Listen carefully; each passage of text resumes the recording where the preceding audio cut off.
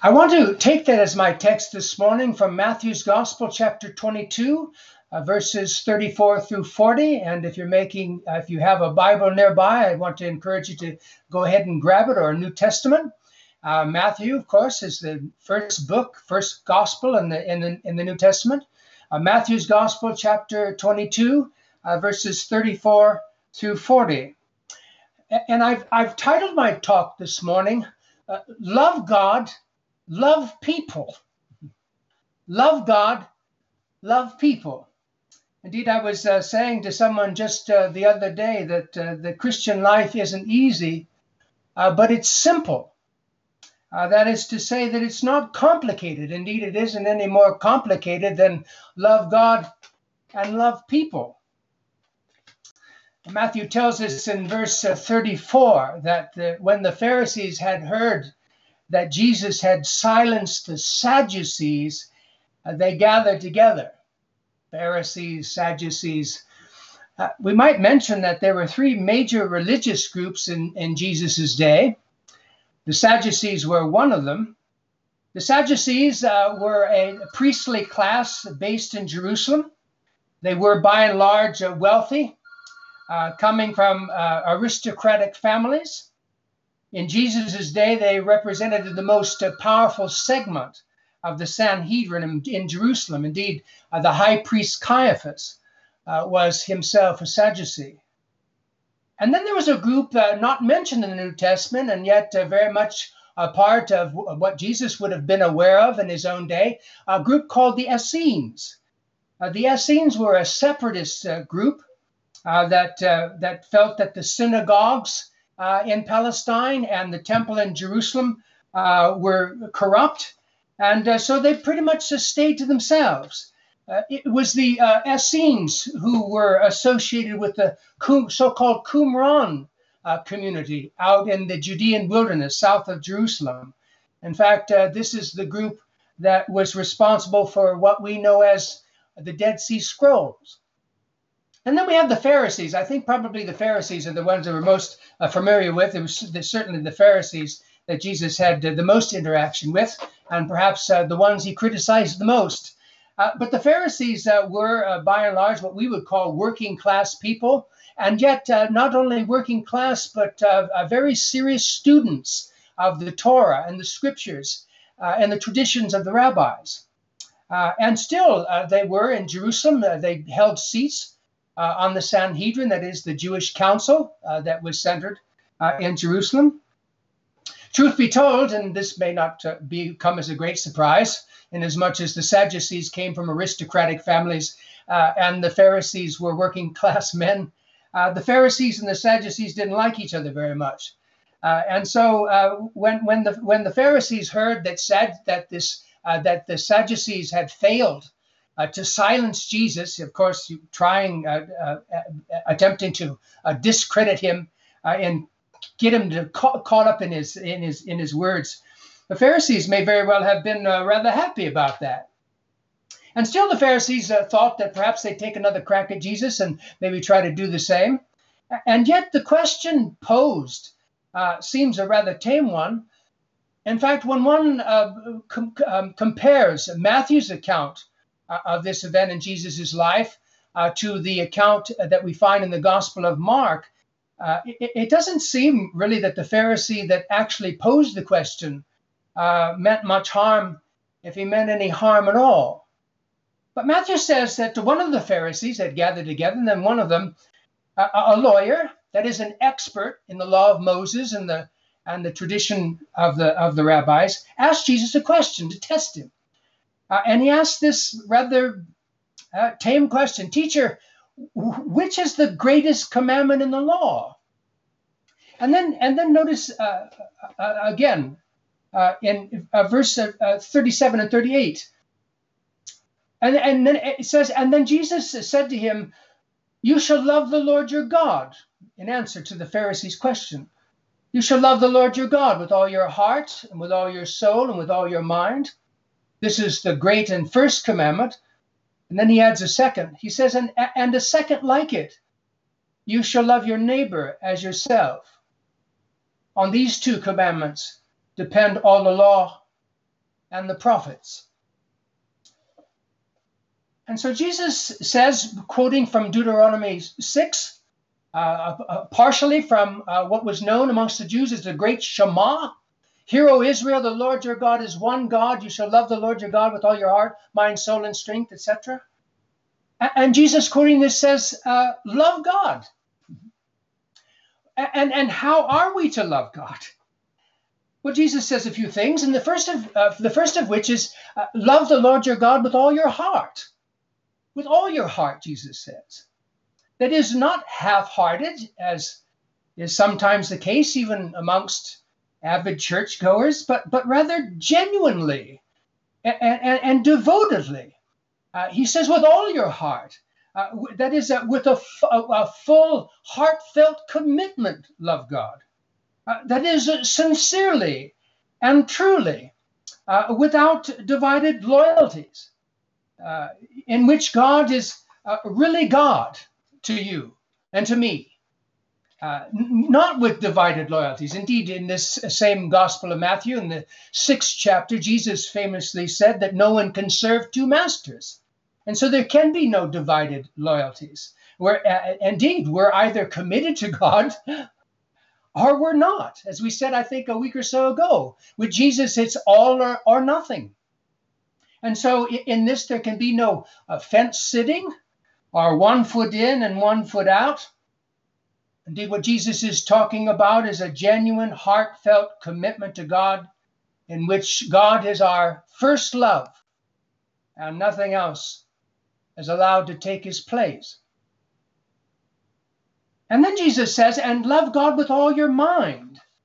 That is, with all your understanding, with all your reasoning powers. And I think perhaps this is where the issue of conviction comes in. Indeed, conviction is a thing of the mind, in which we love God as number one in our life, and we know why we love him as number one in our life. We're not doubtful or double-minded about it. God is our creator, our redeemer, and our sustainer. Or as the Apostle Paul said in Acts chapter 17, it's in God that we live and move and have our being. And so it makes sense. I mean, in our mind, we are fully devoted to God because it makes sense. And we are fully devoted, not because it's fashionable or because we suppose it might please some people, but because we know in our mind that God is God and that he's worthy of our devotion. And then Jesus says, and love God with all your soul, which perhaps is just another way of saying, love God with all your being, with all that you are and all that you have. That is a total surrender of yourself to God, holding nothing back. Think about how you hold back, how we hold ourselves back. I'm going to commit a little bit. I'm going to give a little bit. I'm going to surrender a little bit, but not everything. I'm going to control some of it. But with all your soul, Jesus says, holding nothing back, which actually is what we're created for. We are the creature and God is the creator. We are creatures of the living God. And without this total surrender to the creator, we can really never know full joy. When we're holding back, I love what Hans Kug once said. When somebody asked him, a German theologian, Hans, why did you become a Christian? He said that I might be truly human. That I might be truly human. The creation that God always meant me to be. That the creation that God always designed me to be. God designed me and designed you to be totally surrendered to him, holding nothing back. As David Taylor, and I think I quoted David, who was a parishioner of ours, and just up until a year or so ago, in his great book that was published by Tyndale Press this last year, I think in the spring, entitled Open and Unafraid, which I commend to you. It's worth every page. But he said to be full of God is to be full of joy. And so that's the first thing, to love God. And then Jesus says, and love people. Notice again verses 37 through 40.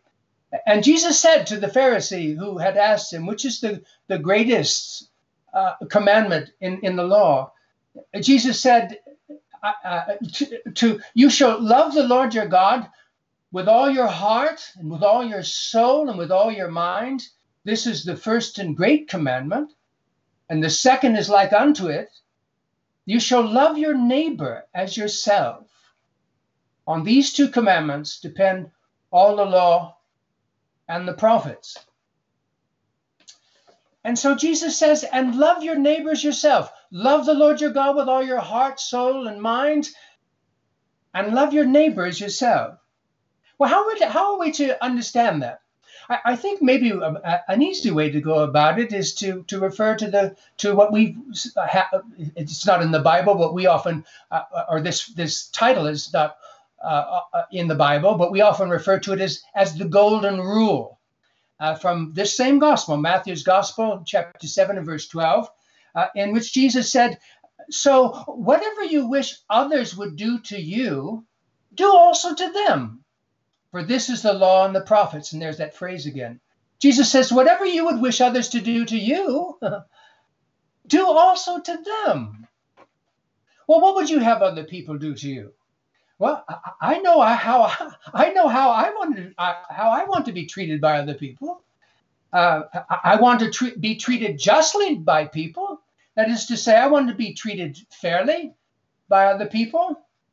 For sure, I know I don't want to be treated unfairly. I don't want to be cheated by anybody. I don't want to be the victim of gossip or slander. I don't want to be the victim of unkept promises or other things that we might list. And Jesus says, okay, good. And he says, and so do that to other people. Do unto others as you would have them do unto you. If you want to be treated fairly, treat them fairly. And that even if it costs you something. In fact, that's one of the points that's made in the Psalms. The righteous man is the one who keeps his word even to his own hurt. He keeps his word. He acts justly. If you owe people money, pay them. You'd want them to pay you. If you owe people a service, serve them. And according to Jesus, this is what it means to love your neighbor as yourself. And so I want to be treated fairly. You want to be treated fairly. And so Jesus says, treat other people fairly. And then, I want people to treat me even better than fairly sometimes, especially when I need it. I want people to treat me graciously. And in fact, I need grace when I fail, just as you need grace when you fail. I need forgiveness sometimes, more often than I care to admit. I need that forgiveness, an opportunity to start afresh. And so Jesus says, all right, good. And so treat other people that way.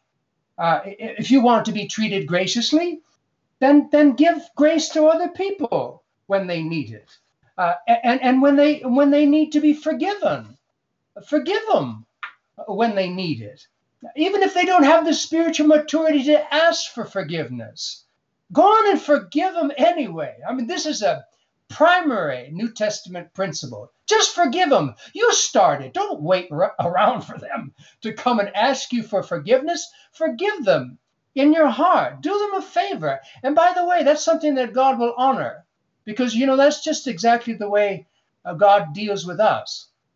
He forgives us before we get round to asking him for forgiveness. In fact, the psalmist said, who can know how oft he offends? Which means that we offend God more times than we're even aware of. And yet in his grace, he forgives us. And so do them a favor. Be spiritually mature. Be like God. And forgive them whether they ask for it or not. Do yourself a favor, by the way. Holding a grudge may feed our ego, but it won't make us any more joyful or peaceful. Just Ask somebody who's holding a grudge, or maybe you're holding a grudge against somebody, or more than one person. How does that make you feel? Does it make you feel joyful? Make you feel free? In fact, the Greek word for forgiveness means release. And when we forgive other people, we not only release them, rather than holding them as debtors to us until they make it right, or they come back groveling, or come back and ask for forgiveness.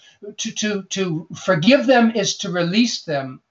And when we release them, we release ourselves, because instead of holding it within us, we just let it go. And so that's what it means to love your neighbor as yourself. I always appreciated something that St. John of the Cross said. He said, all good things come to me now because I no longer seek them for myself. All good things come to me now because I no longer seek them for myself. And I know I've been a pastor more than 2 decades. I know that sometimes people get nervous and a little bit fearful when we talk about commitments that extend and find their center beyond the self. Unfortunately, these are the same people who consistently miss out on the freedom that comes to those who make their first commitment, God and others. And perhaps you're one of those people. How many times have you heard this text? And how many times have you heard Jesus say what he says? And yet you've just not really ever committed to it.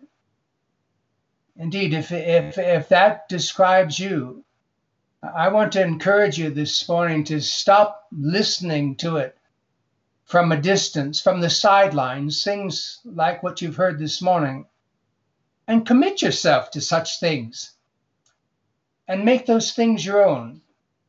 Because no life transformation ever takes place apart from making a sincere, personal life commitment to them. Love God and love people. Let us pray. To make the decision, to make the commitment. We know what it's like to make commitments. Many of us are married. We stood before the priest and we made a commitment. We took vows. And as God gives us grace, we're keeping those vows. We pay our house note. If we're buying a car, we pay on that. We go to work, and if we've signed covenants or contracts, we keep them. And yet, I don't know, some of us, Lord, haven't taken these things seriously. We haven't maybe committed to these things, to love you with all our heart, mind, and strength, our soul. And we haven't committed to loving our neighbors ourselves. Oftentimes we hold other people to a higher standard than we even hold ourselves. And it's just a completely unhealthy circumstance. We receive your grace and your forgiveness and your love, and then we hold grudges and refuse to forgive others. We receive your grace, but refuse to be gracious with them.